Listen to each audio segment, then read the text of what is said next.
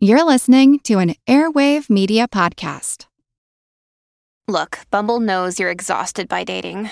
All the, must not take yourself too seriously, and 6'1" since that matters, and what do I even say other than, hey?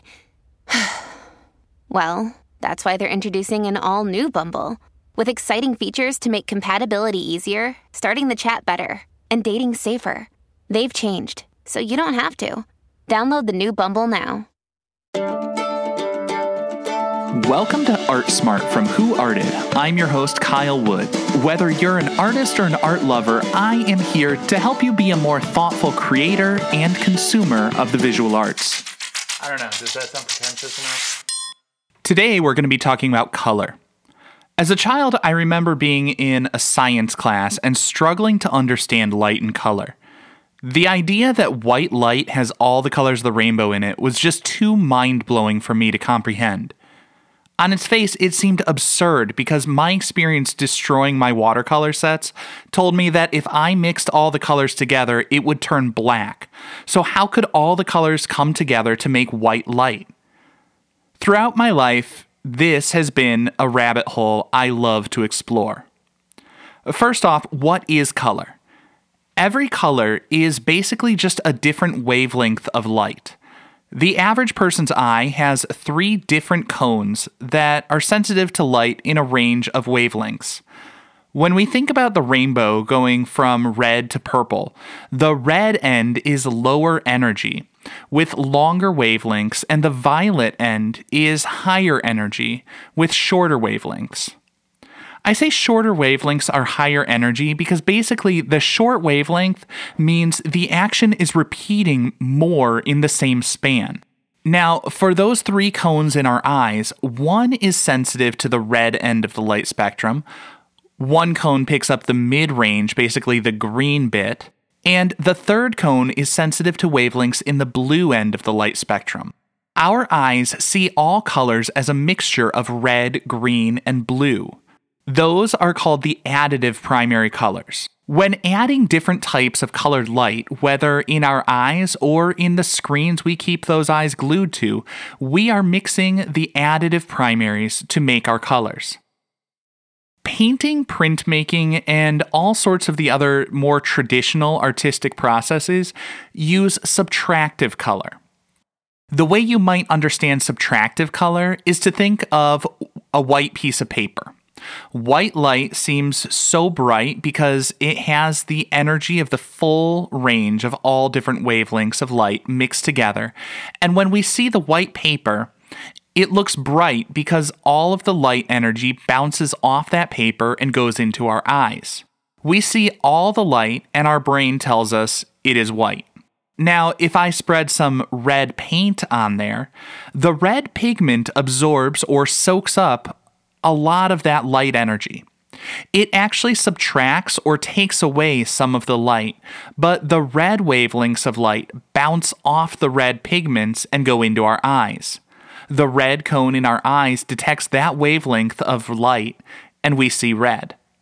Interestingly, the reason fluorescent colors seem so much brighter to us is because the rainbow is just the visible light spectrum. There are wavelengths of light that are outside the range that our eyes can see. Infrared is below the red end, and ultraviolet is even higher energy than the violet end of the spectrum.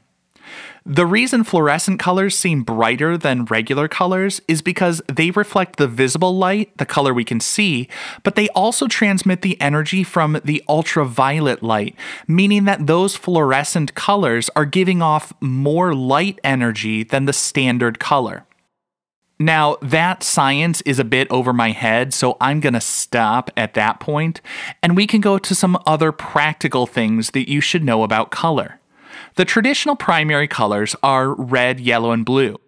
This color model works pretty well for the most part, but if you've ever been disappointed by the mixture of red and blue, here's why. The actual subtractive primaries are cyan, magenta, and yellow. Cyan and magenta are similar but slightly different from red and blue. For those young artists experimenting with color, magenta is a little bit more pink and cyan is closest to turquoise. To mix a nice violet, try using magenta or pink instead of red. Now, let's shift a little bit away from how color is created and processed to the effects that color has on a work of art. Numerous modern artists spent the bulk of their careers exploring color. While Mark Rothko said his work wasn't about color, rather emotions, he was attempting to convey those emotions through color fields. We hear all sorts of associations with color, whether it's warm colors, generally defined as reds, oranges, and yellows, which people connect with warm things like fire and the sun, or cool colors, generally defined as green, blue, and purple, which people associate with water and ice. We're taught that warm colors will make something feel more happy and energetic, whereas cool colors will make a piece feel calm and peaceful. Some say a neutral palette, black, whites, grays, which are considered neither warm nor cool, will make something feel more sterile and intellectual. I would actually argue, however, that the meaning of color is really in the eye of the beholder. Color has no intrinsic meaning or universal associations. The common associations I just explained are commonly taught, and then artists utilize the colors in those ways, like Picasso with his blue period. Then audiences are taught why he used blue, and it's a cycle that reinforces itself. Symbolism can vary significantly over time and across cultures.